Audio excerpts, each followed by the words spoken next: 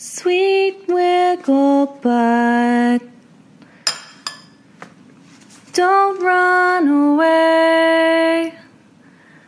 Oh, Borty baby, let me kiss your face.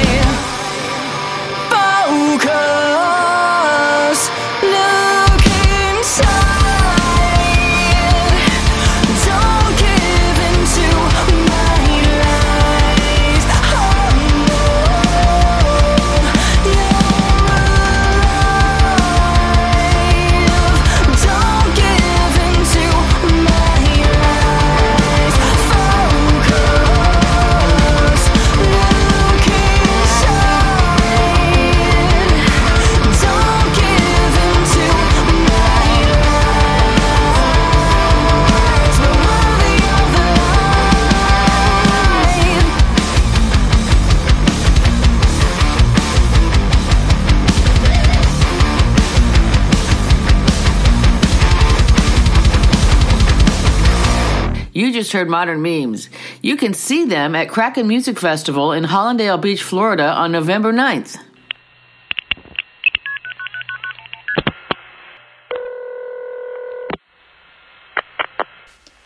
Oh, hey, it's me. It's Kelsey. No, don't worry. I'm fine. Like, it's fine. It's fine. I'm totally fine. It's fine. I'm totally here of my own volition. I'm just here because I like podcasts. Anyway, enjoy the show. Bye.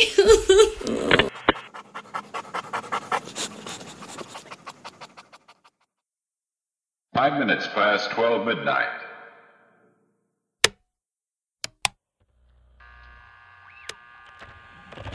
My name is Red Fox. R-E-D-D-F-O-X, pronounced Red Fox. Topography! No one has ever gone to jail for screaming topography. With that big long sliding thing. Now, what do you suppose made me think of sex? You know the meaning of obscenity, don't you? Lousy bastard is a guy who sits and scratches while his parents are getting married. Sometimes my baser nature gets the better of me. And that's the beast in you. That's my right, you see, as an American citizen, to discuss pork on stage. Yes, WBAI is the one who played them. Shit, piss, fuck, cunt, cocksucker, motherfucker, and tip. From Sacramento, the heart of California, and around the world. Genuine modern radio. Radio Flom.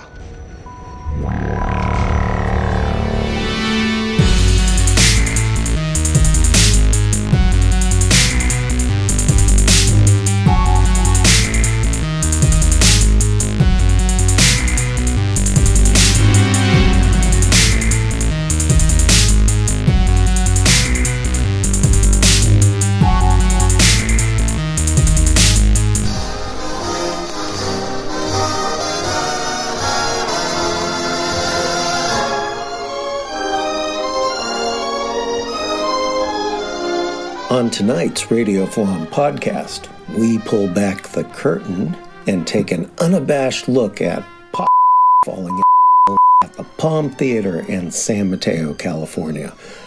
Plus, where did you used lamentable and beyond? Trick volcano inside the jungle. Leaped with joy, as it were, at her own the began to be dotted with beautiful flowers, astounded, and my own was filled with happiness at the sight before me, and other moist harpsichord. It was called Mozart's Fiddle. Thank God, wound not mortal, but we're all up in. The first man who has ballsack is Rodin. Of Washington. Hail. Firefighting Facility Note. VDE Premier. RhodiaState.ogg. Columbus Library. Benson, York Beach. The Linnets. 2017. As it costs more at Chick-fil-A.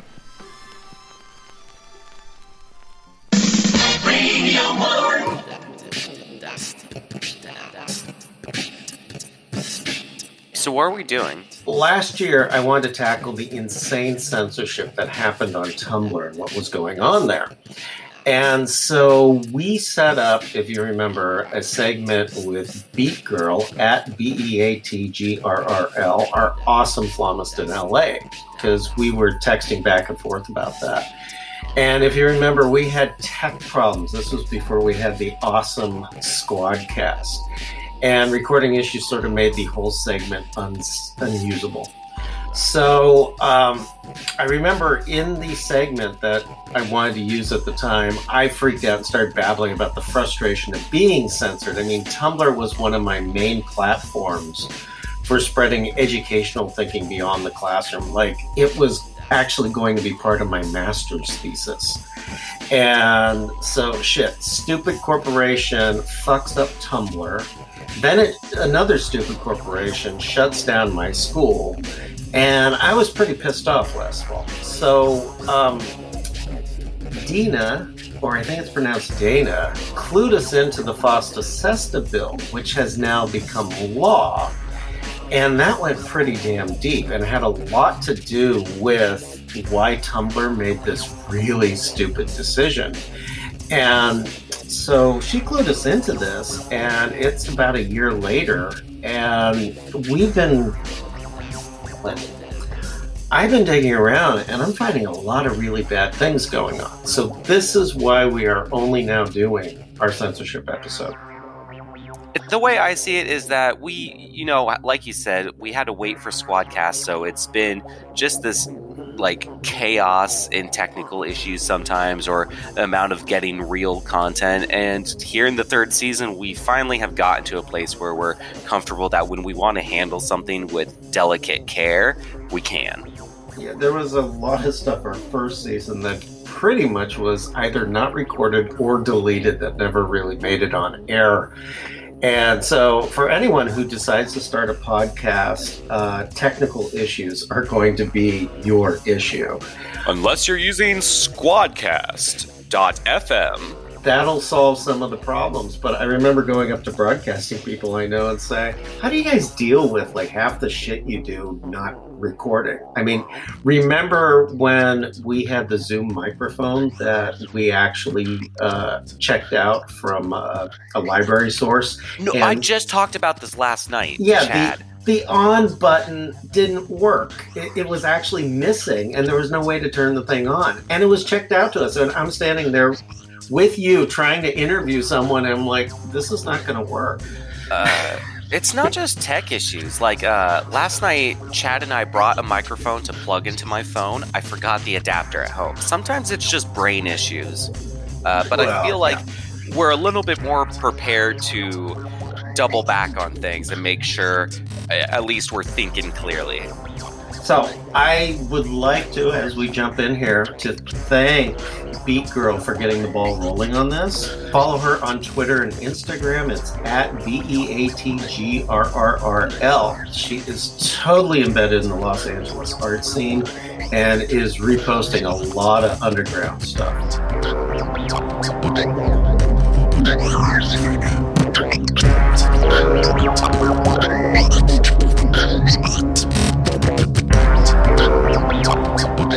Radio Flawless, founded 1923. Challenging the bourgeoisie since 1923. Okay, well, I'm Hamill, and I'm the big gay. And I always found censorship to be pretty funny, to be completely honest. Whenever the topic goes into censorship, people don't really think about the outcomes, how things are affected whenever there's these lockdowns on subjects and how people get around those locks. Japan is a great example of that. Whenever you think about it, it's usually either anime or hentai. And with hentai, it's always some giant monster and tentacles going after some schoolgirl in a skirt 6 inches too short. And that was actually part of the censorship law that was put down. So back in post-World War II, it became illegal, if you were going to be drawing anything, that you could not show a penis going into a vagina. It was not going to be permitted. You would think if it's hentai that you'd need to show the goods, but no. That's no. You don't get that. It's not for you. This guy, it was about 1980, found his way around that, and it was just, well, shit, if I can't draw a penis going into a vagina, does a tentacle count? Like, well, no, because it's a tentacle. Well, what if I've got this big monster and he's got a horn? I put the horn into the vagina? Well, yeah, because it's still technically not a penis. And that's where a lot of it comes from, is just because it was unallowed to show a dick, just put anything else that you could possibly think about in there. So now that whole, whenever you think about Japan, it's carried over as their stereotype, and it wasn't even something that they themselves started. It was not a law that they decided on. It was outside as part of the post-World War II laws that were cracked down on. So even if we don't think that the censorship law is going to do, necessarily a lot of damage, I mean, that redefined literally how Japan is seen.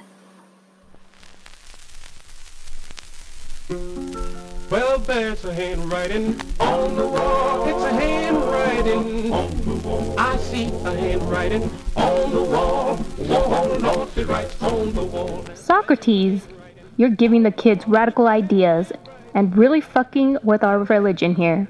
Drink this hemlock. The powers that be really do not like it when upstart troublemakers show up and poke holes in their carefully constructed societies we were chosen to live in. We should be honored, sit down, and do what we're told. Because anything beyond that, and maybe, just maybe, we might end up changing things. This is Jenny Soto, and I'm here taking a look at censorship. Sodom and Gomorrah were a warning. Don't piss off that God person, cause he can really be pissy about some things. Also, don't ever have sex, don't eat shellfish, always dress modestly, never get inked. But luckily, Jesus invented not only guns, but the bullets that make them really useful, so it's totally okay. Jesus made figs into bullets. Wasn't as popular as the other stories. Pope Paul IV published the Index of Prohibited Books in 1559, just over a decade or so after the European invention of the printing press. European, because China already had that shit figured out. The Index of Prohibited Books was in regular circulation until 1966, keeping large groups of people totally safe from any non-approved doctrines. Because if there's one thing popes know, they know what makes literature awesome. In the early 1600s, Galileo Galilei, who had a shuttlecraft named after him on Star Trek, found publication of any of his works banned because he questioned the Earth's location in the solar system. In fact, he figured out that the sun was what we rotated around, not the other way around, and this kept him under house arrest late in life. Because when you're wrong, you're just plain wrong.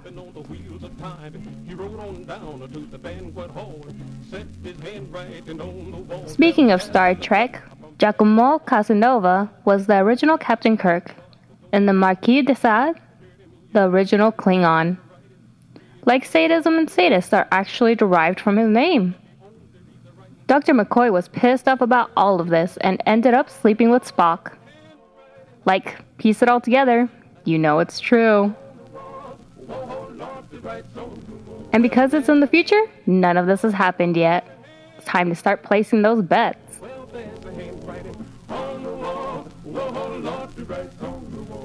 The famous Lewis and Clark expedition, in addition to actually playing Oregon Trails for reals, spent a lot of free time fucking the Native Americans they encountered. Also, they introduced BD to the Pacific Northwest, and actually have never really been thanked properly. Most of this was not known because the most popular published version of their journals, the abridged, boring edition, simply removed all references to sex. It wasn't until 2004 that someone finally published a much more reliable take on how Washington and Idaho was populated. And it was on the backseat of a slightly used Ford Expedition XLT with cruise control and heated fucking seats. Contrary to popular belief, Pocahontas actually wasn't part of the Lewis and Clark expedition, nor is she Elizabeth Warren. Popular belief. We have popular belief today. It's really a thing. When photography came along, it was the first time we could see humans close to how they were in real life. And right after, nude photography was invented. And then pornographic photography showed up, hidden in places the regular people would go, but not talk about amongst mixed company. This was just about the same time health-inducing vibrators were first used in Ohio. This pattern follows throughout history, from filmmaking to the internet and smartphones, who know a thing or two that could make even the most sexually obsessed pope blush. Loose lips sink ships. Censorship during World War II was very important because it turned out President Roosevelt kept going on the radio for his fireside chats and giving away troop movements and asking foreign leaders to find dirt on John Nance Garner. The invention of Playboy magazine in the 1950s allowed women to have breasts, which they've never had before. Then in the 1970s, men discovered women had pubic hair and other genitalia that men didn't know what to do with. Magazines such as Penthouse and Hustler were the only places that would show this stuff, with pictures of women almost masturbating, which if they went further than that, society would actually literally collapse as a whole. Meanwhile, women would roll their eyes, knowing they don't need men in the first place, and all of this was just stupid and silly. As we've seen over time, free expression of thoughts is dangerous and could actually bring entire societies to ruin. As a way to prevent things like this, certain humans will step in and decide what is good for us. And they've been doing this for a really long time, because they obviously know more than we do. Like, why else would they be picked for such an important job? They are often referred to as standards and practices experts and play their role best when they position themselves on a pedestal slightly higher than we are. Over time, they've been responsible for the Hayes Act, the Communist Scare, cancellation of the Smother Brothers Comedy Hour, German Nazis trying to take over the world and killing millions of people, some of the best jokes written by Al Franken on Saturday Night Live, never making it on air. I'm talking about the placenta helper hamburger helper bit.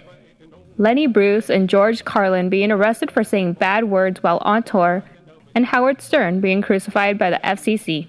Look it all up. And, of course, Fox News.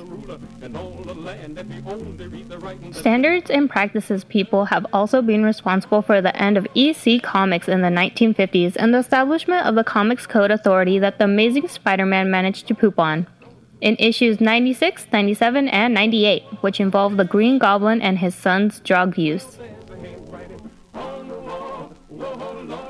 And book banning, which is still common practice today, especially when it comes to education, where students themselves cringe at the concept of assigned reading, which makes the standards and practices folks, and Fox News, oh so forever happy. China is still censoring folks, so is Russia. But we all expect that. But also, so is Facebook, Instagram, Tumblr, and even Twitter. Because algorithms created by those important standards and practices, gatekeepers have decided that if you see the same damn post over and over and over every single time you log on to Facebook, maybe you won't realize how much you are no longer allowed to see. For your own good.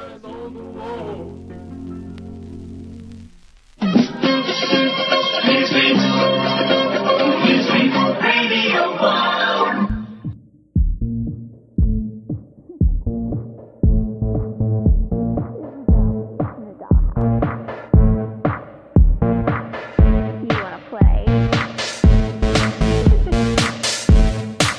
I'm bringing sex back, and all these toys don't know how to act. I think you're special, what's behind your back? So turn around and I'll pick up the slack. Take him to the bridge. Dirty babe, I see these shackles, baby, I'm your slave. I'll let you whip me if I misbehave. It's just that no one makes me feel this way. Take him to the cliff. Come here, girl. Back.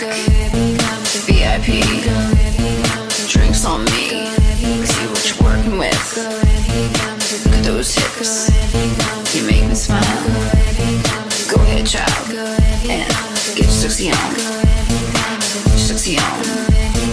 Get your sexy on. Get your sexy on. Get your sexy on. Get your sexy on.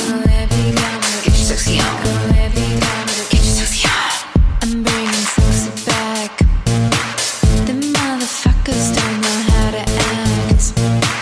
Come let me make up for the things you lack. Cause you're burning up, I gotta get it fast. Take him to the bridge.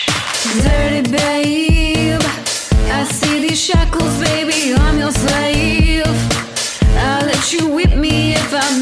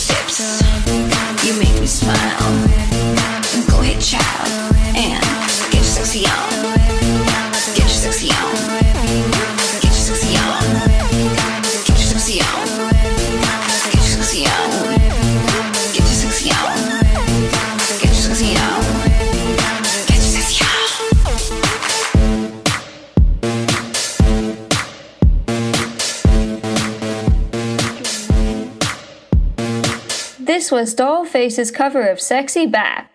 Find Ella Dollface in Philadelphia on SoundCloud and as Cryptic Dollface on Instagram. You're listening to Radio Flom. Presence. Secrets.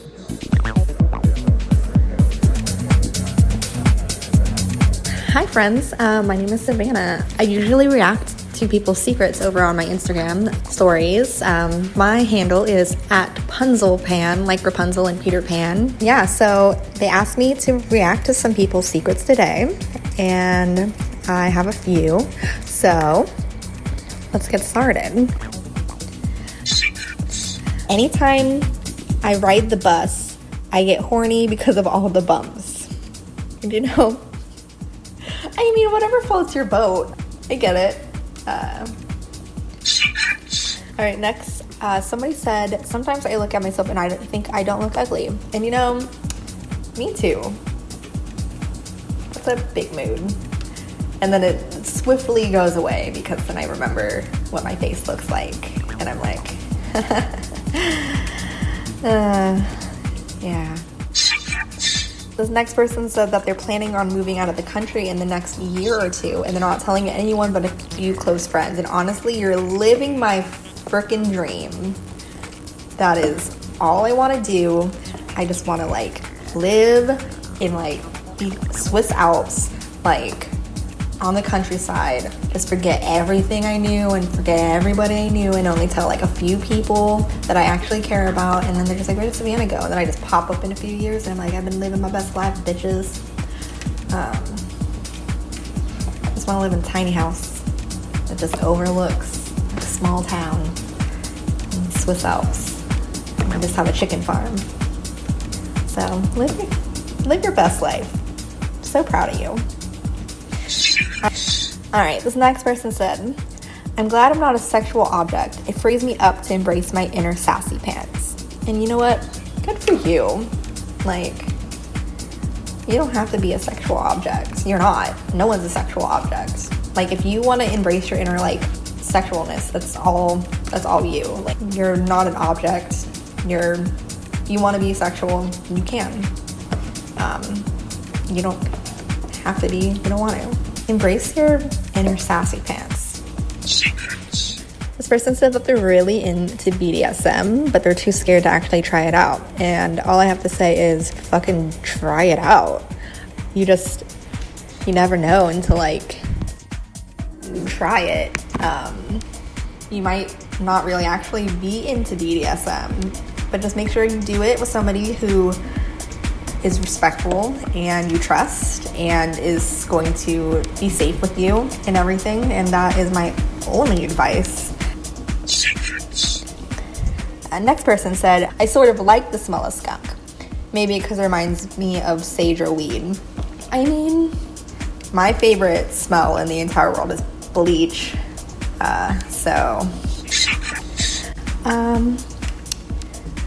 This next person said that they can't ride a bike.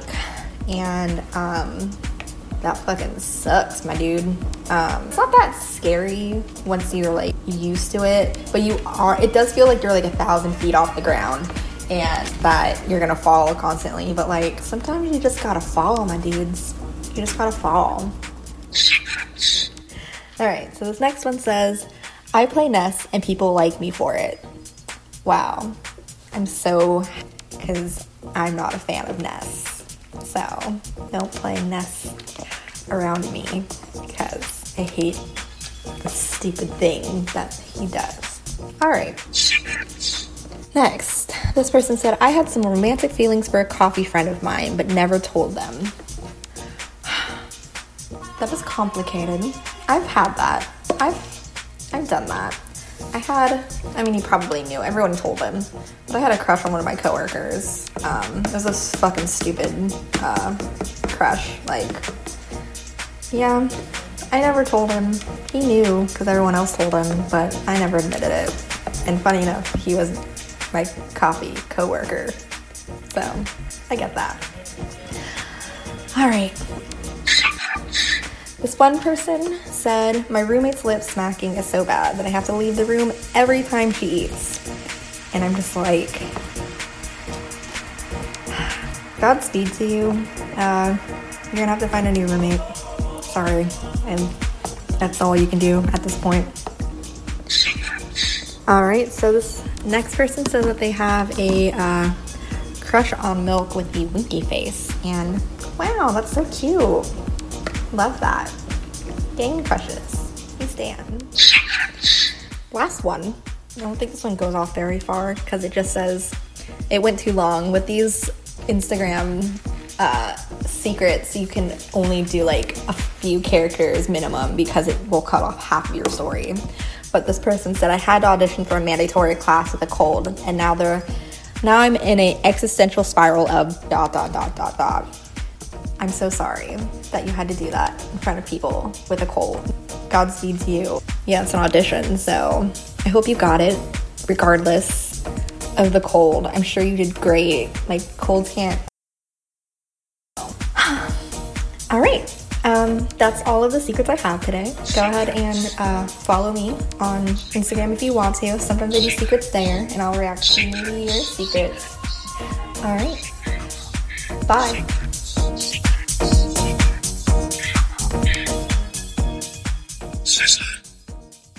You are listening to Radio Flom. We have more amplitude modulation than you do.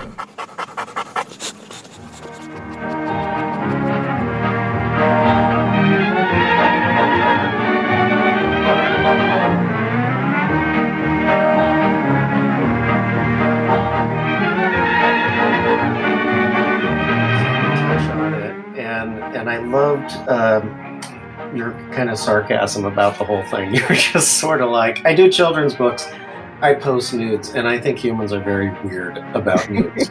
And now, Steve Mayalo talks to artist, author, illustrator, and regularly published flomist, Ruby Roth. I'm here with Ruby Roth. You could read her posts on Dirtung, our blog, and also you could find her at rubyroth.co. And when I first met you, of course, you're staying there and there's all these nude pieces around. It didn't even occur to me that you're standing amongst nude art. I'm just like, this is great stuff. I love it. It's beautiful stuff. Thank you. You know, I don't even think of them as nudes. It is just happens to be that the primary source of my art education comes from figure drawing and drawing from life. And that is an age-old study that goes back to the beginnings of art school, whenever that was. And artists have always been inspired by the female form in particular, but our bodies in general. It's one of the greatest teachers in my art career. And anything that I know about art primarily comes from drawing the figure. When you become an artist, the nude just comes along with it. And as Americans, we get so weird. In fact, Jon Stewart said once with a video game, the violence is okay. And he showed one of the most disgusting scenes I ever saw of a person being dismembered and stuff. And he's like, Anna was a woman and when she was dismembered. But if her top came off, oh my God. And of course, her entrails are everywhere. Somehow we're okay with that. And other cultures don't see it the same way. Yeah. I've definitely learned that there's some venues and events where I can take the entirety of my work and show it, and people are cool with that. And then other events where I can see that as families walk by, parents see both, you know, nudes, big women goddess posters, and also a children's book section, and they don't know, you know, they grab the kid's hand and they're like, oh, keep going. They don't know whether to come up close or not, or what's going on. And I think that is also the result of living in the digital age where everything is so curated and people become brands, not even on purpose. But if you step away from that brand, you're not recognizable anymore to the following that you've built. So we get used to people doing the same thing over and over and over again, but that's not really the reality of most artists and how they practice their art. most people these days are wearing a bunch of different hats too. I have my children's book hat, and I have my graphic design hat, and I've got my personal artwork hat, and all of those things may look different to some people. There's a through line and a line quality that I recognize in all of it. The post I want to link to is Fronting in the Age of Anger, because that's where I first saw your writing. And that article, which is probably the longest thing I have from you, you understand how the world is operating. How did you get to that point? I think that I've always just been more of an internal person than an external person. I'm more of an observer in every situation than I am a participant. And that came from maybe my personality and, I don't know, genetics, but one of the biggest factors was that I was diagnosed with scoliosis, which is a curvature of the spine, when I was 3. And I did electromuscle stimulation therapy for a couple of years, and then wore a back brace, hard plastic back brace from collarbones to hips for 13 plus years, 20 hours or more a day. So I had no choice but to be an internal person and to pay attention to what was going on inside my body. And I figured out very early what I know now to be the observer mind. I remember thinking very young, I am not my body. And realizing that I was contained in this vessel that was being contained inside of another vessel, this brace, but that I was free inside of my head. And I was exploring very young, like finding where it was uncomfortable and physical pain, and going inward and trying to dissipate that pain just with my mind. And maybe I could for a second if I concentrated on the pain. So that practice led me to be sensitive. I was a sensitive person and sensitive internally to the mind-body connection. And that led me to eat a certain way because I was physically sensitive. And that led me to veganism eventually. And that led me to the children's books that I wrote. And also being in that brace led me to be interested in the body. I was looking at my own x-rays from the time I was, about 4 years old, and fascinated by bones. And also, maybe I wanted to live in a different kind of body that I didn't have. And so I started drawing these very powerful women and kind of superhero, kick-ass, badass girls, and living vicariously through those bodies and those minds. I could so relate to that. I think we all do. I mean, everybody has a moment where they don't want to be in the body that they're given for one reason or another. My thing that got me out of it was originally the Buck Rogers TV series. I got my ethics from that series, 1980. And I found the tapes recently, and I'm watching it now, and I was going, oh, no wonder I had such a bad view of the world. The writing wasn't that good. But the characters had really good moral values, and they're about taking care of other people. I am big on the quiet students in the back of my classroom, because I want to see what's in their head, because there's so much wonderful things going on, as opposed to the students who are acting out in front of the classroom. Mm-hmm. And I know that there's just some great stuff in them. Some of them I try to convince to get used to talking on camera, talking on mics. One of my favorite students from the past, who apparently was really quiet, teaches improv today. And I love seeing that stuff. Yeah, that's a huge shift. That's from introversion to extroversion. What's the term? Ambivert. I was the quiet guy in the back of the classroom in high school, and I had friends in college who put me in embarrassing situations, and I now talk in front of a crowd. Yeah. And I found if you have 1,000 people in the room, it's even more fun, especially if they laugh at the right point. Right. Lately, the pencil drawings that you're doing is practice. The way you learn this is practice, practice, practice. It really is. I've been studying the figure since high school, as far as taking classes and regularly drawing from life. And I don't think you ever fully arrive. And it's a lifelong lifelong endeavor. Find Ruby online at rubyroth.co. Instagram, you have an underline in there, don't you? Yes, it's Ruby_Roth. I went looking for you once and couldn't find you. Where are you listening to Radio Flom? In your favorite easy chair? Or...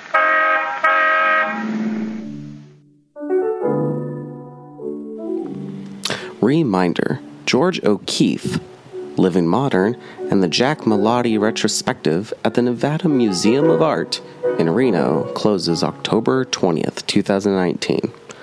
Tune in next week for the segment we were going to have in this week, but didn't. Info at nevadaart.org.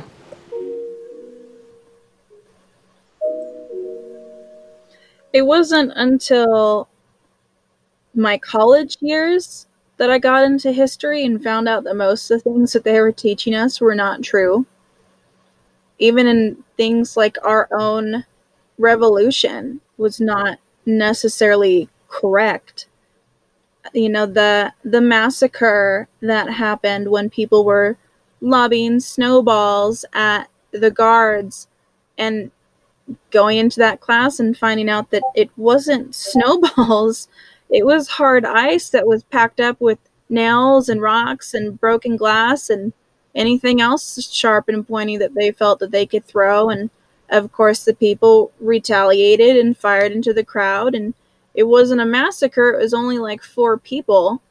And that's a censorship lie that we tell our kids as they're learning in school that, oh, we didn't do anything. They were always the bad guys in this situation.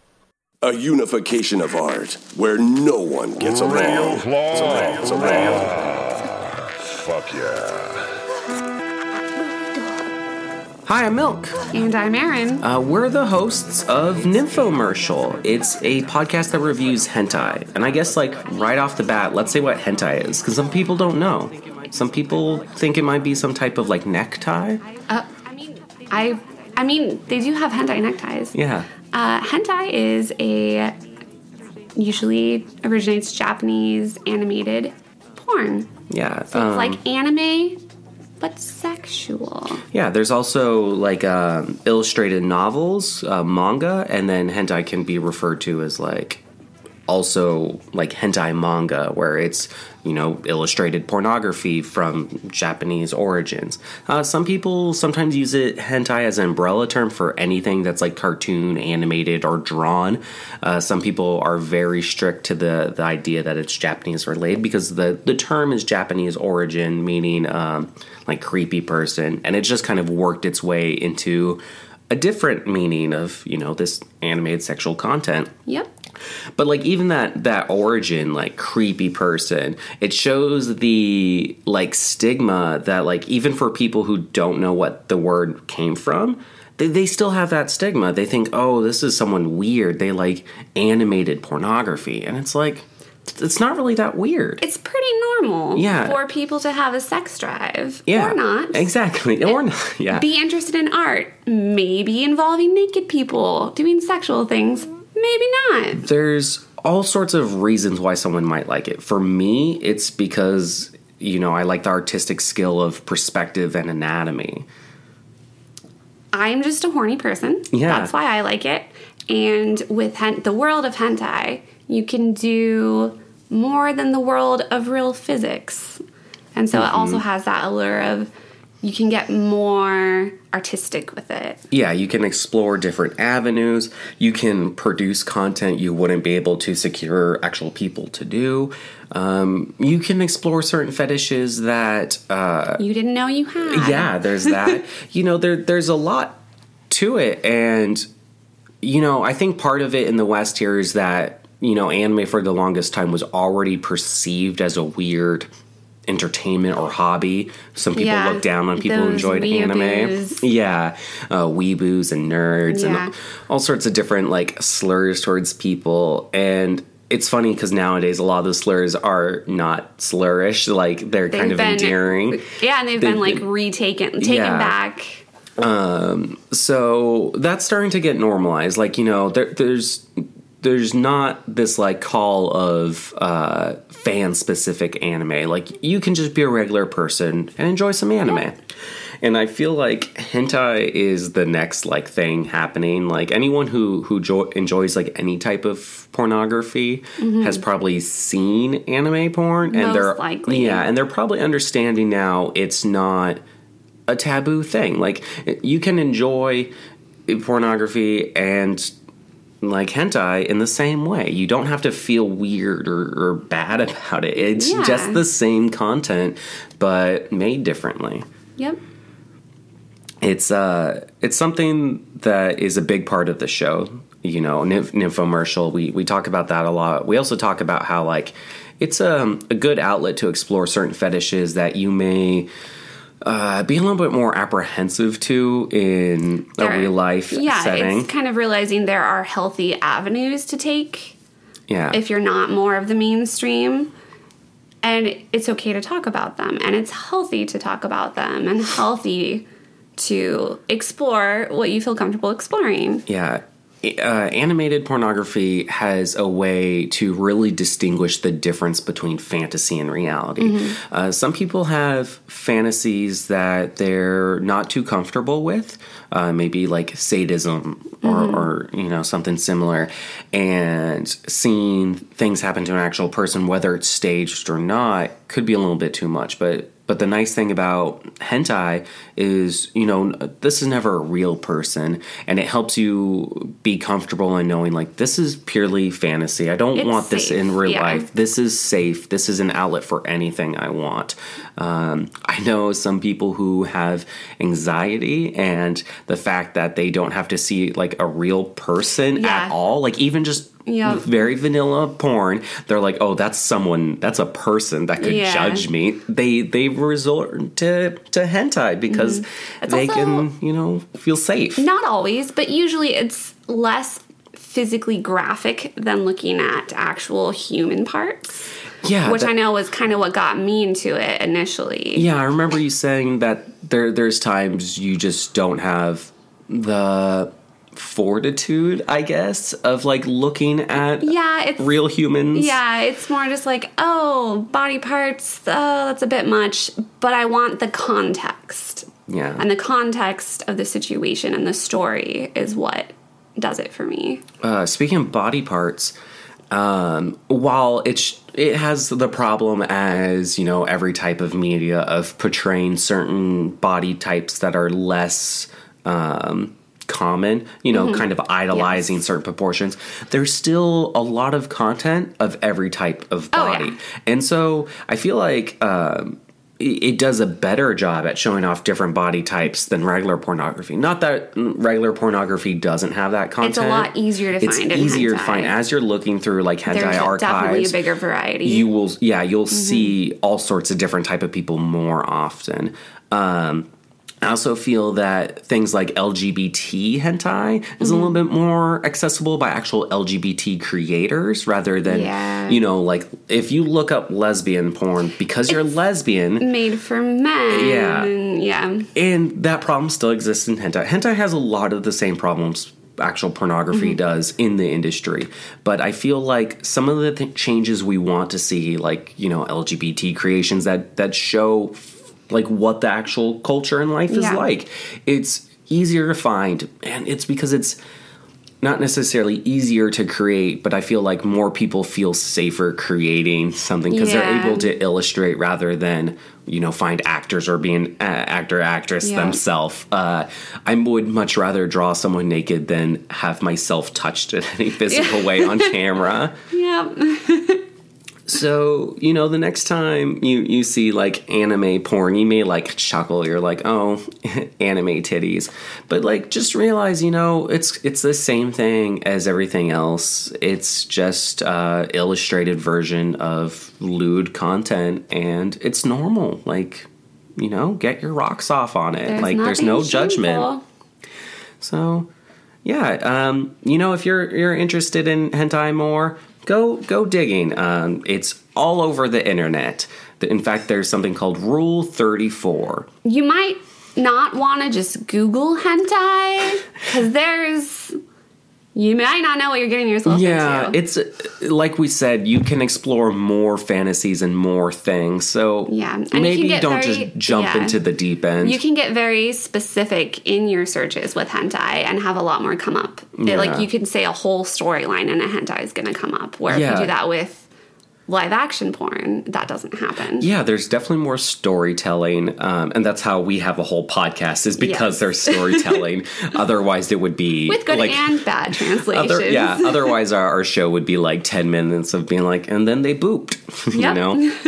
But yeah, there's storytelling and very specific tags and categories if you're into specific things, like striped underwear is a tag. There's a Japanese word for it they use more often, but like that's how specific it is. So if you're someone who really wants like only specific things, hentai might be for you. It definitely is a community that is built more around comfort, I think. Yes. So yeah, if you are more interested but still don't want to jump into the internet for it, just go check out Nymphomercial. We are on the same platform that you're listening to this on, most likely, unless you're on SoundCloud. But yeah, we're wherever you find podcasts. And, you know, just whatever you do out there, good luck on your erotic endeavors. Bye, guys. What happened? This is awful. If I could return it, I would. It's like Monopoly, but under the guise of life. It's changed. Just terrible, the entire game. We even reread the rules multiple times to make sure we were playing it right. Completely unrealistic. What? A hunk of garbage.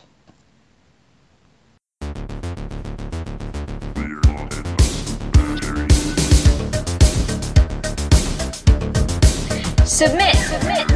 Experiment Wire. Covers Grimes.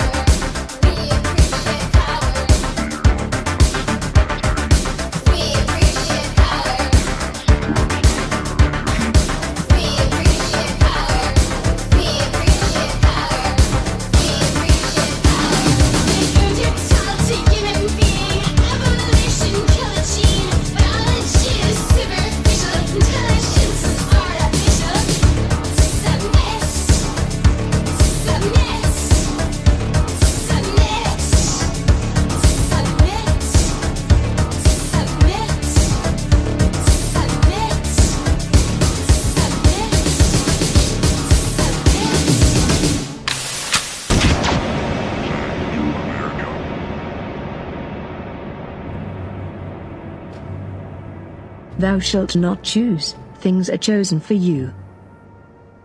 In the US, literature started with James Bond, no? We are one smartphone away from complete existential dread.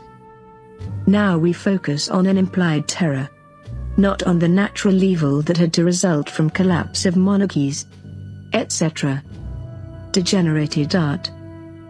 These days, though, we live in illusion. I'm not good at pretending. My life is all about provocation. But in this world, lost. Very, very lost. I got angry. More pills. How is the Flom Crusade doing? Did we conquer Los Angeles at least?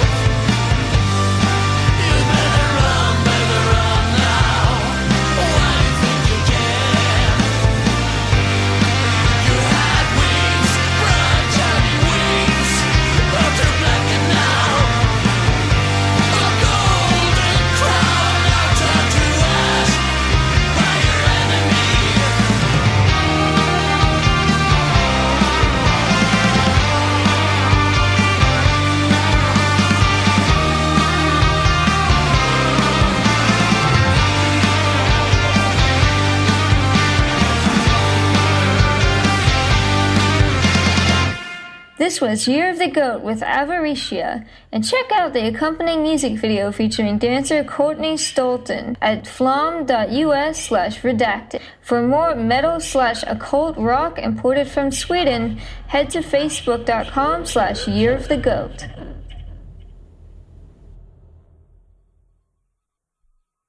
And that's all I have to say on the matter. I think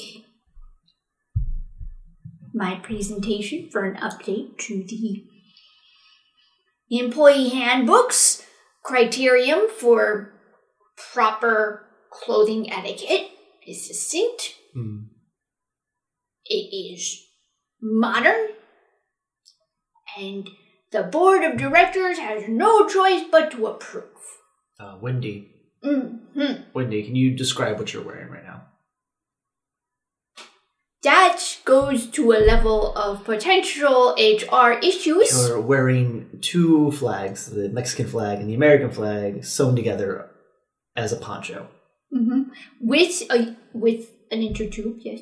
With an intertube? There's an intertube under the poncho. That explains the roundness. I was curious. You are going along a lot of HR lines right now, Mr.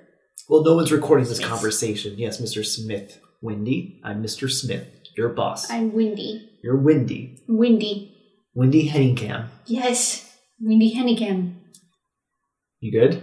I know my own name. I'm just checking. Do you know your name? You seem to have bumped your head. I think you forgot your name. No, Mr. What's Smith. your name? Okay.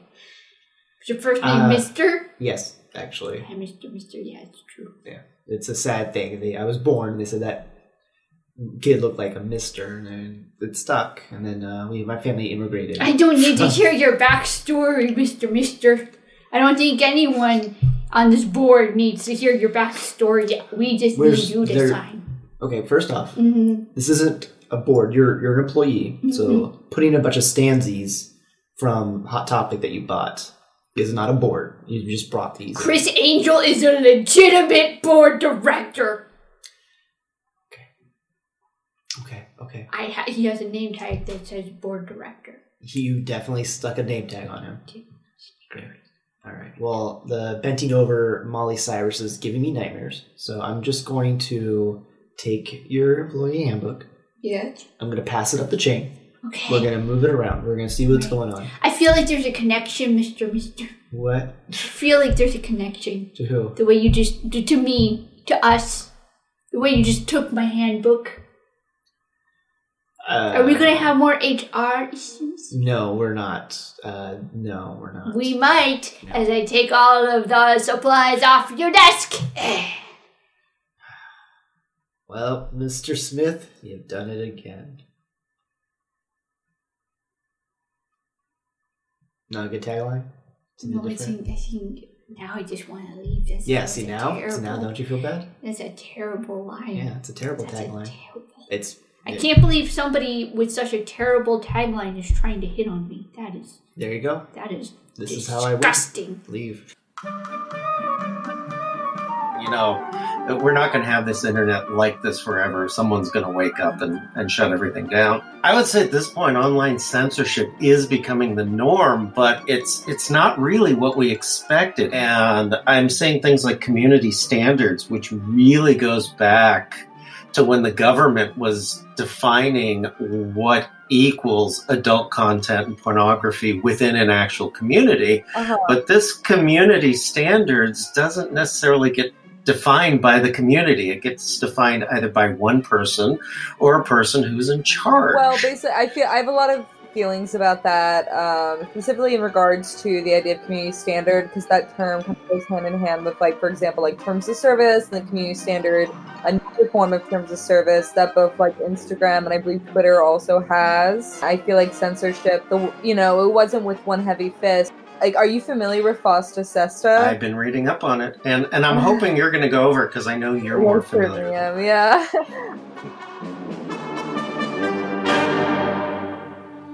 So, hello. My name's Erin Taylor. I'm a writer based in Brooklyn. I also do sex work, which obviously will influence my writing and my artistic practice, which is also seen within my meme page at ATMZ. That's who I am. That's me. What is FOSTA SESTA, and how did it get through, and what was the argument for their side? So FOSTA SESTA basically was a law that was quickly pushed in through April 2018, and they basically put the word trafficking on it, because the whole idea was to stop sex trafficking online, right? And that was their whole reasoning. But it was a really broadly written law that could apply to a lot of different things. And also, if anything, it's been noted as a failure.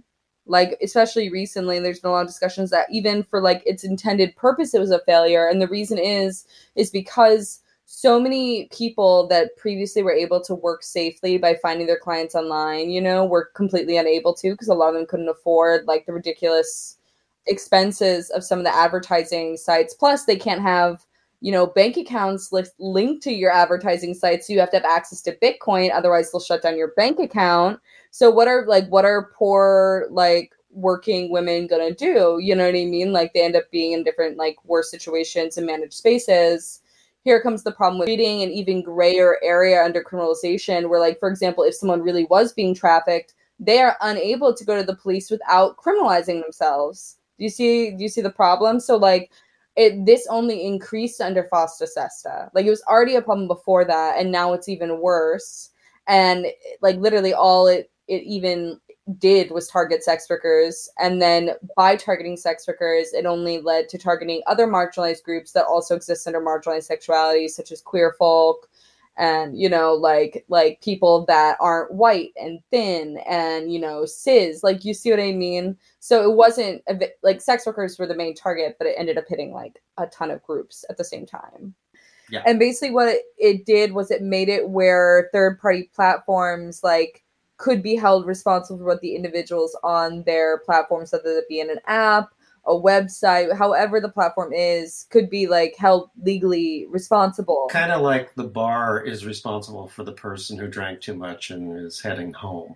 That is something that could be said, except like, because for example, when you're at a bar and that person is obviously harming themselves, correct? Like, that person like is over drinking, like they've obviously slipped with the bounds, you know.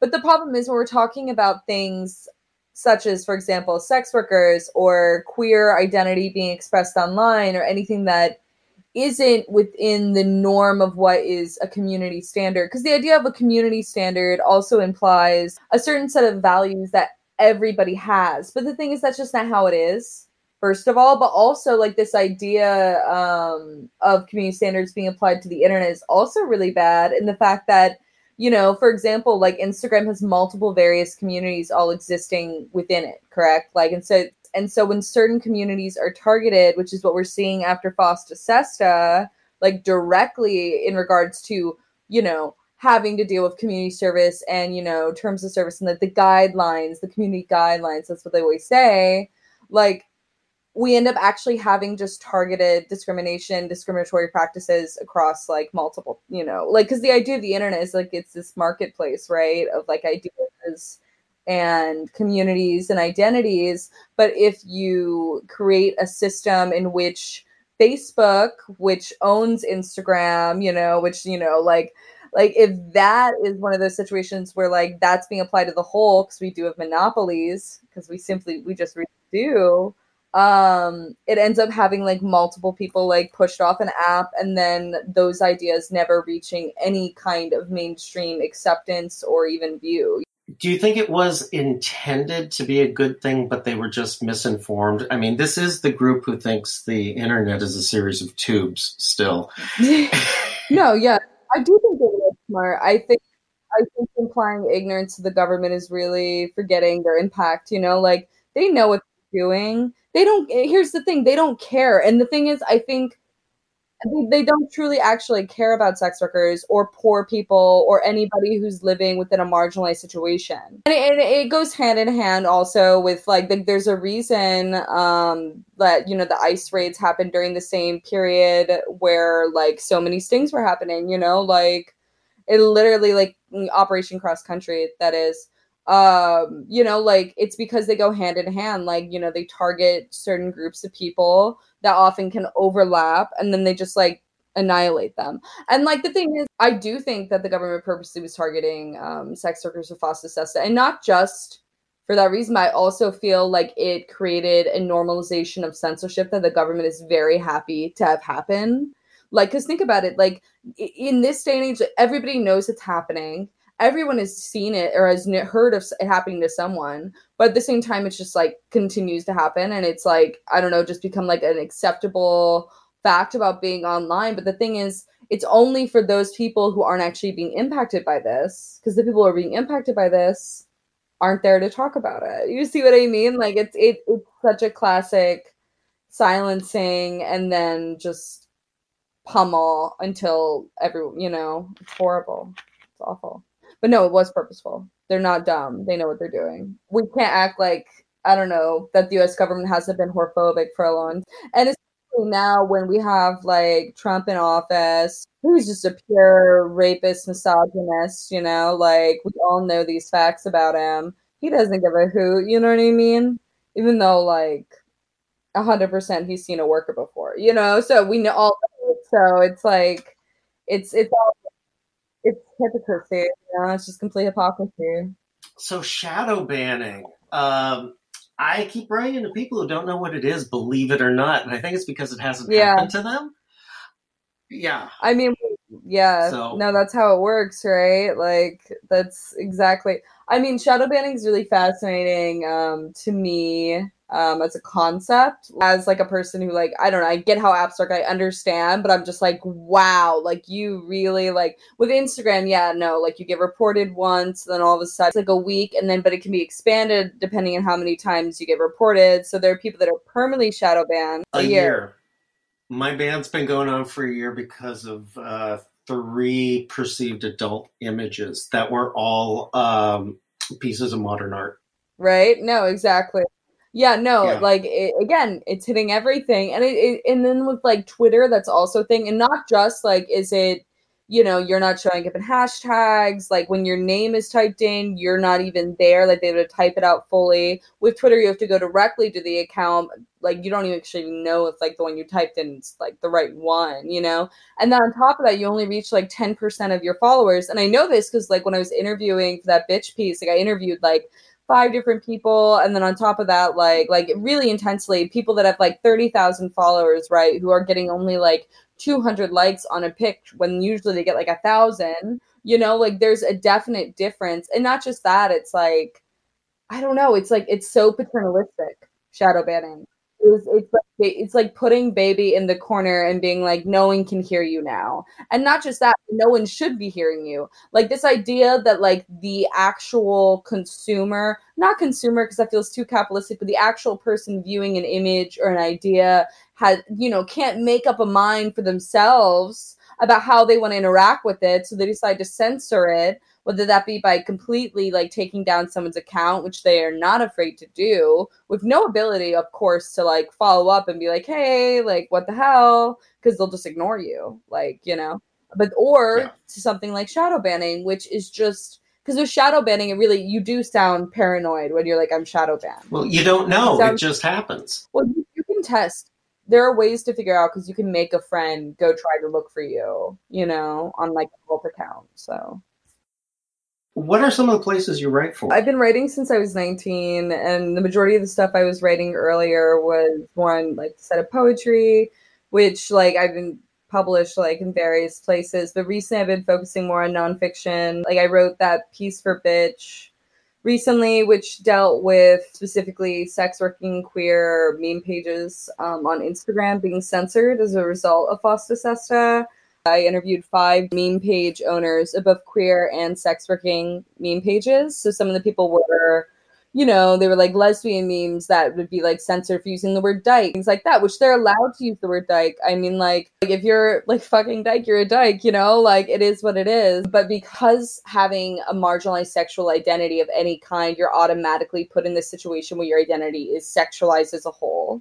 And so anything posting, anything in regards to that, like they shadow banned, for example, the hashtag for just hashtag lesbian.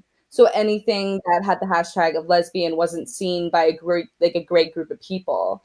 And then you go on to like the sex work element, which is like a whole other element of just like people, like, for example, having work accounts where they're trying to find clients, which like, like there aren't that many like free and safe platforms to be able to do that. So social media such as Twitter and Instagram are like really important for that. So those pages are being targeted, but even just people who are like out porn stars, they might never post anything in regards to their work, never post anything nude on their Instagram. And the next thing you know, it's just gone, like these things have happened to so many people that, I mean, eventually I was like, I just have to like write about that, not just write about it, but also like just like bring awareness to the majority of people that don't realize that these things are happening.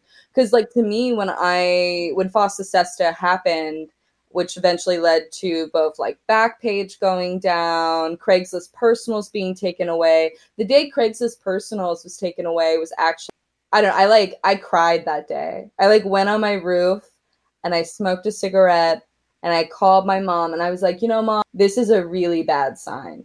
Like, this is really terrifying. I mean, because I had just been doing a 6-month in-field case study on censorship in Thailand. And so, like, I was already kind of in this mindset of, like, we have to be so on top of how we value, like, community spaces and who we allow in community spaces. And so when people take away things like, for example, Backpage was huge when it came to falling down, because like with Backpage, it made the difference between like life and death for a lot of people, and then overnight it was just gone. And then recently, I don't know if you paid attention or heard about it on your sphere of Twitter, about how maybe like a week and a half ago, 200 different accounts of sex workers all of a sudden were asked to verify their phone numbers out of nowhere, which obviously not everyone's going to have their actual phone number attached to their Twitter because it's easily hackable. You don't want clients finding it, like there are reasons for the people that had like 20,000 followers, like all of their livelihood were there.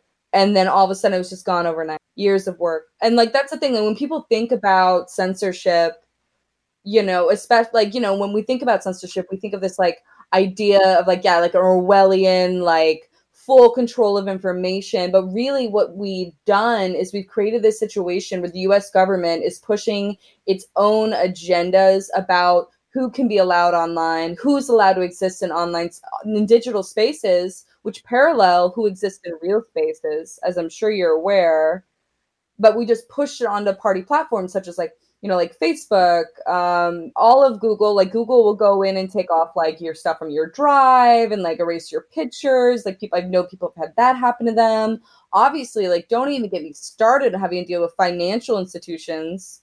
And like if you've done porn, you can't open bank accounts in a lot of banks. They will not let you if you've been an adult performer, and that's one of the most acceptable forms of sex work. So what is a sex worker today? I remember the closest we got to mainstream understanding that was like a few episodes of LA Law back in the 1980s. Well, that's a really complicated and difficult question to answer because so on a broad scale, like the reason we use the term sex worker, that's why it's the politically correct one, is due to which at the same time, there are debates about like just language, but this a whole have come to.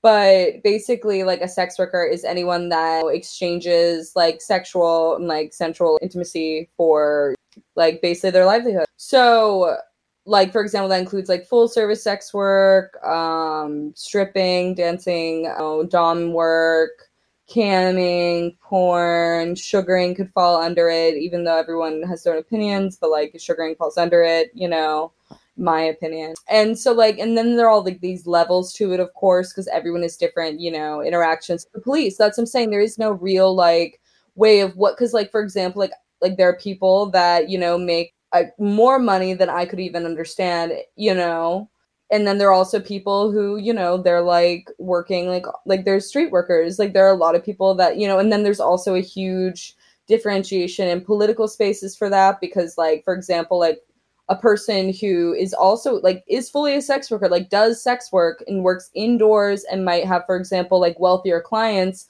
are going to have a very different life than, for example, someone who, predominantly works in the street and has to interact with police a lot more and are more like interacting with the public and a greater like threat to violence, Tumblr. What do you think about what happened at Tumblr? I was on Tumblr when I was younger. I definitely was very on it. I grew up on it. That is for sure. I do think like I haven't been active on Tumblr in like recent years. Not that it's like, I don't know. It kind of created, like, it kind of became, like, I found Twitter and that was it for me. You know what I mean? But I will say, after the porn ban, which was also a direct result of FOSTA SESTA, and this is also, like, obviously, yeah, Yahoo came in, and, it, like, that impacted, like, just in general user base and the way the app was working. not app, but like, the website. Sorry, but on the app as well. But here's what's interesting is after the porn ban, the website got overran by Nazis. Yeah. Like really, like, and that's another question going on about like censorship, right? Like we ban porn from Tumblr, and then all of a sudden it's overwrought by like white supremacist alt-right Nazis. Yeah. Literally where you go on that on that website now, like it's just. And it used to be, like, for me, like, as a young queer woman growing up in Oklahoma, like, Tumblr was one of the first places I was able to, like, openly express any hint of sexuality in a space that felt safe and comfortable. And now it is it's like this graveyard of intellectual and queer thought overwrought by just the biggest scum known to man, So when I think of Tumblr, I honestly feel very depressed. Like, I feel like Tumblr was of the period between the old internet and the corporate internet. It was like that was the death of the internet. I feel like the porn ban was like the beginning of like, I don't know, just like it's gone now, the spark's gone.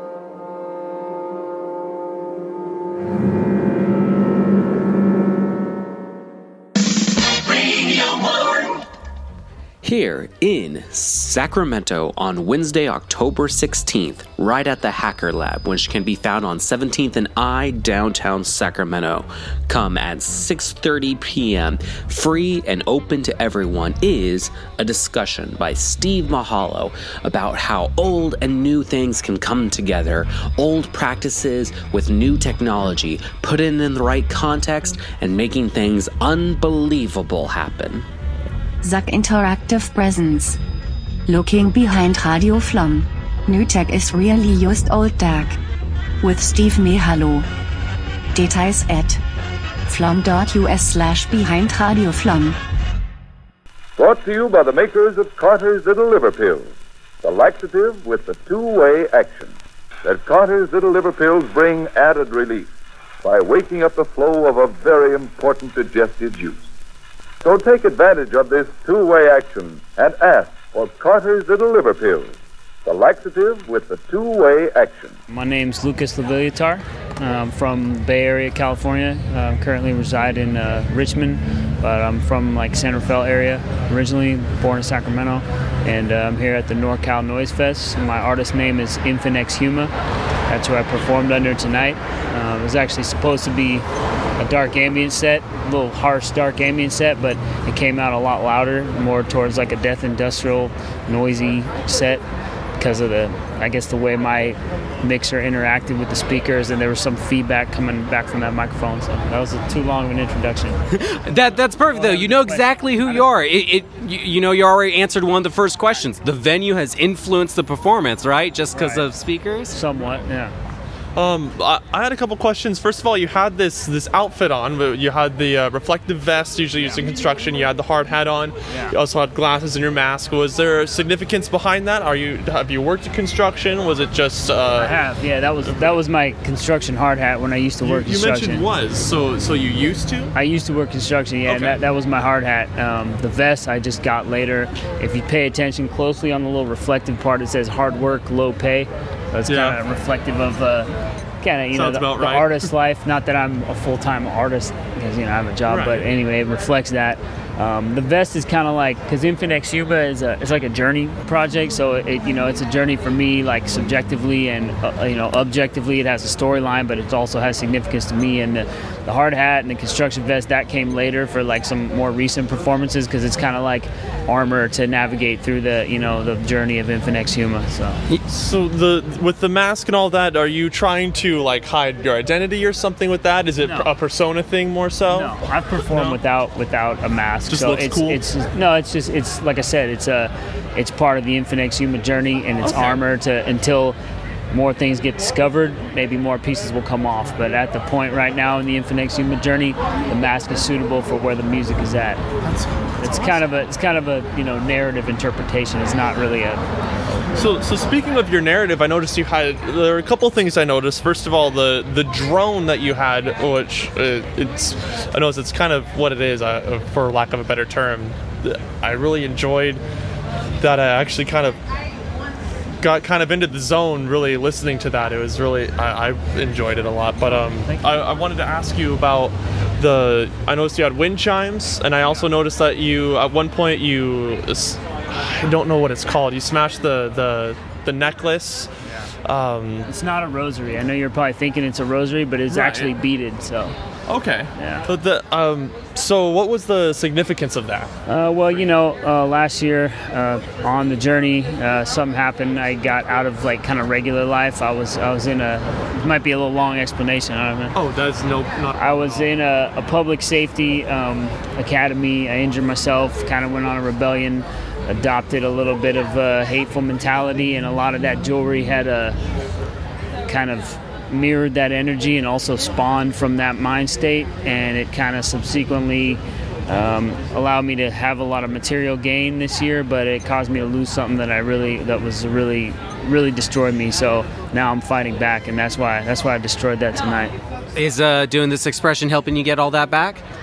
It's not, but it's helping me come to terms with it and myself and realize that I need, things that I need to do personally. So it's really interesting. I really like that.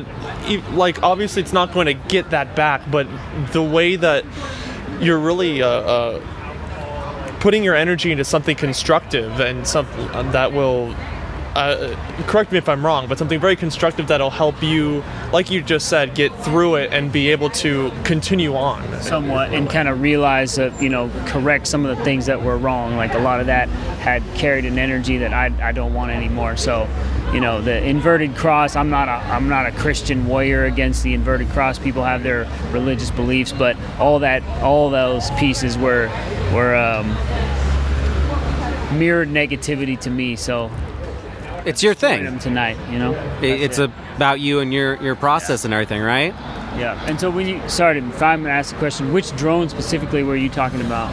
There was one point where there was the very long pulses, and it kind of felt like it was actually pulling me. Felt like waves that were actually pulling me back and forth with the black wind chime. I think so. Yeah, it was somewhere around there. Yeah, with the black wind chime, it kind of felt like the waves of sound were sort of pulling me in and out of, for lack of a better term, the music that you were doing, and it was. You got an Android phone? Yeah. That's a free app. You can download that app. I was droning some of that with it. I had a second drone that was a physical hardware piece, and some of the drones came from the sampler. But the one you're talking about, I know which one you're talking about. I'm really glad you like that because that came from a free app. So you're just using all sorts of different pieces, all right? Different stuff. Yeah. How much equipment do you have going on in one performance? Right there, I had an SP404 sampler, a Yamaha MG10 mixer. I had 5 effects pedals and one drone pedal it doesn't go through a loop, it just goes directly out into the mixer. And then I had the cell phone, and then I had the wind chimes, which were transferred through the microphone. I always see something new in every performance. I've never seen wind chimes. I never would have expected wind chimes at a noise thing. They came out a lot noisier than they were supposed to be when I practiced at home. You actually heard the tones, and it had a really nice effect when I messed with the harmonizer. The Boss Harmonist. It had a really great thing I was trying to do, but didn't work out for this show. So adapt. Yeah, just gotta adapt and grow. How long have you been part of the noise community? Not that long, because I really started out, I was more of a dark ambient guy. That's kind of how my journey began. I started doing dark ambient back in like 2012 or something like that, and I liked all the Atrium Carceri, Lustmord, all those guys, the original. I don't know if you know about dark ambient stuff, but dark ambient was my thing. Raison d'etre, all that. And then I just, as the project got closer to me, I was able to mirror like harsher things that happened throughout the journey, and then I kind of do some noisy, harsher, industrial stuff too. But I like to always bring it back to dark ambient. So it sounds like your performance is constantly changing just with you, all right? Kind of, yeah. Infinix Huma is kind of a varying project. I try to keep it within the, I'd say harsh, at times noisy, dark ambient, because dark ambient's the root, but yes, it does vary sometimes, and stuff like this, when you have to adapt, it came out like a death industrial set almost. So. And then really quick, where can people find your stuff? You can find it all over. Just type Infinix Huma and Google, and you get all my sites and whatever. And I got CDs here if you want, and whatever you want to do. So yeah, you can find it everywhere. I'm on all the sites. 247 Radio.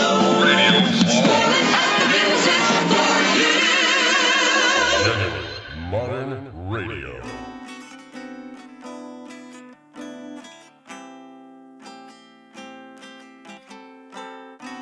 Yano. Dress for Sex. Official. You were waiting for me patiently while the rain's dripping over your head. Motivated me in 1,000 degrees in the sun I will never forget. Kinda recognize the truth. I've been at it every day and I'm on my way. Wanna give it all to you. I'm an addict for your loving and all your pain. Also with plenty left, angels singing in my head. I'm just an amp for them, and a mic just for their tanks. Pocket full of dead presidents, and I got no witnesses. Nobody gotta know, ballin' when I'm in the trenches, minding my own business. Where did all the love go? Everyone's just dressed for sex. Understand that you're not the best, put the talk straight through a test. Guess the thing I do is flex, hope you don't ever run out of checks. One night stands are not the best, that all messes with my head, yeah. When I'm not around now, I'm busy getting rich, rich, rich, rich. When she hit the town now, you know she dressed for sex, sex, sex, yeah. Dressed for sex, that's what's next, well, everybody does their best. Where did all the love go? Everyone is dressed for sex. Beverages up on a jet, looking forward to what's next. They screaming, heart sweet, and asking when I'ma drop the rest. Feelings you can't regret, decisions you can't forget. Might be dreaming this evening, cause hate that she's my ex, yeah. God, please give me a long life. Every day's another paradise. Learn to appreciate what's right. AC with the drinks on ice. Double cups got me seeing twice. Out of space and I'm back to life. I want this to be every night, yeah, night, yeah.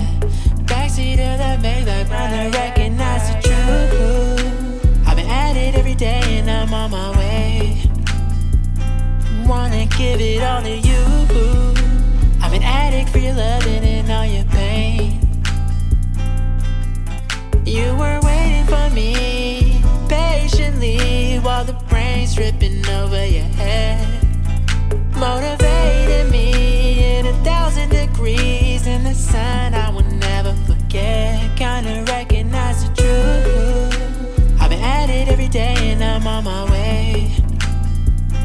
Wanna give it all to you. I'm an addict for your loving and all your pain.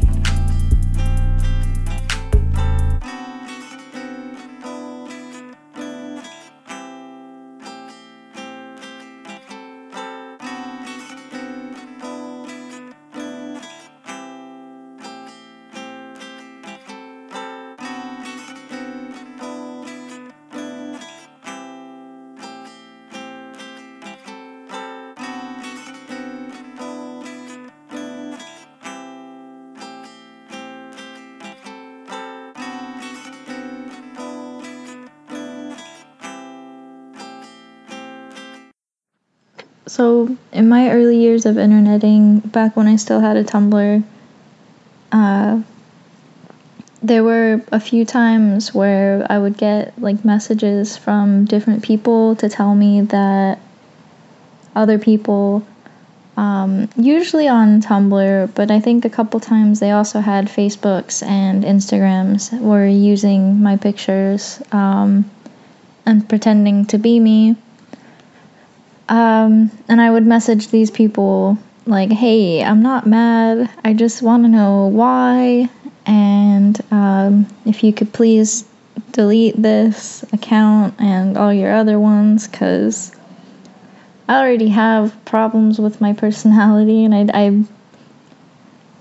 it doesn't really help that other people are going around and pretending to be me, or me with a different, like my face, but with different names, and things like this, and they pretty much all had the same response. Like, they would delete their accounts, and we stayed friends after, and they were just really lonely people who thought that I was attractive for attracting other attractive people, but I didn't look too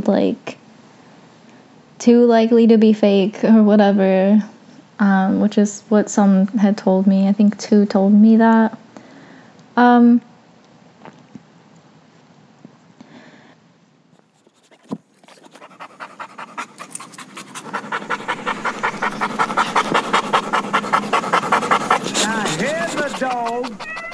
That's long and lean. That ain't the kind of dog I mean.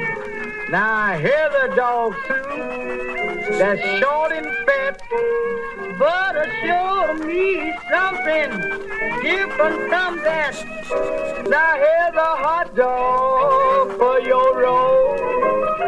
It must be hot, I don't want it cold. My dog's never cold.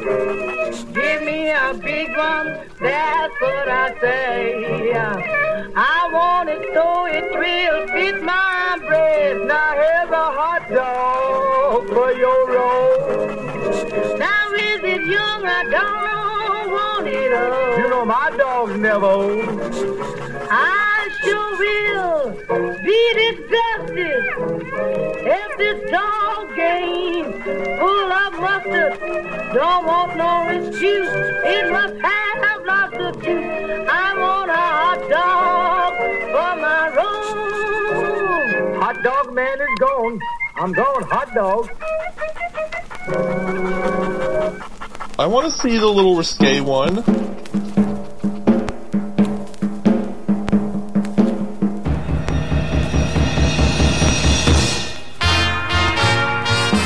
Radio Flom is sponsored in part by... Don't you wish you knew who that is? Well, you can't.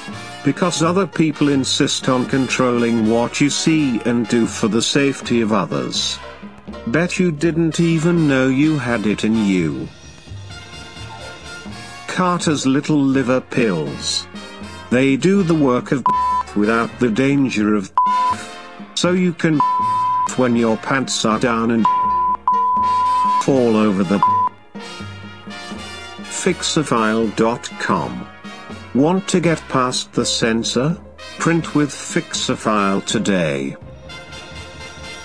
Diego Val at diegoval.com and lthmmusic.com. Seventh Swami at seventhswami.com. And our distinguished sponsor, Squadcast.fm, remote interviews for professional podcasters. Get around the limitations of other remote podcast recording tech. Record all of your uncensored podcast interviews and with Squadcast.fm.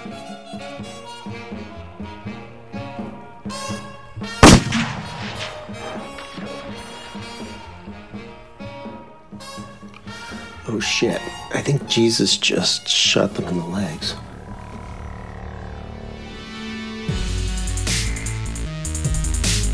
From Sacramento, the heart of California and around the world.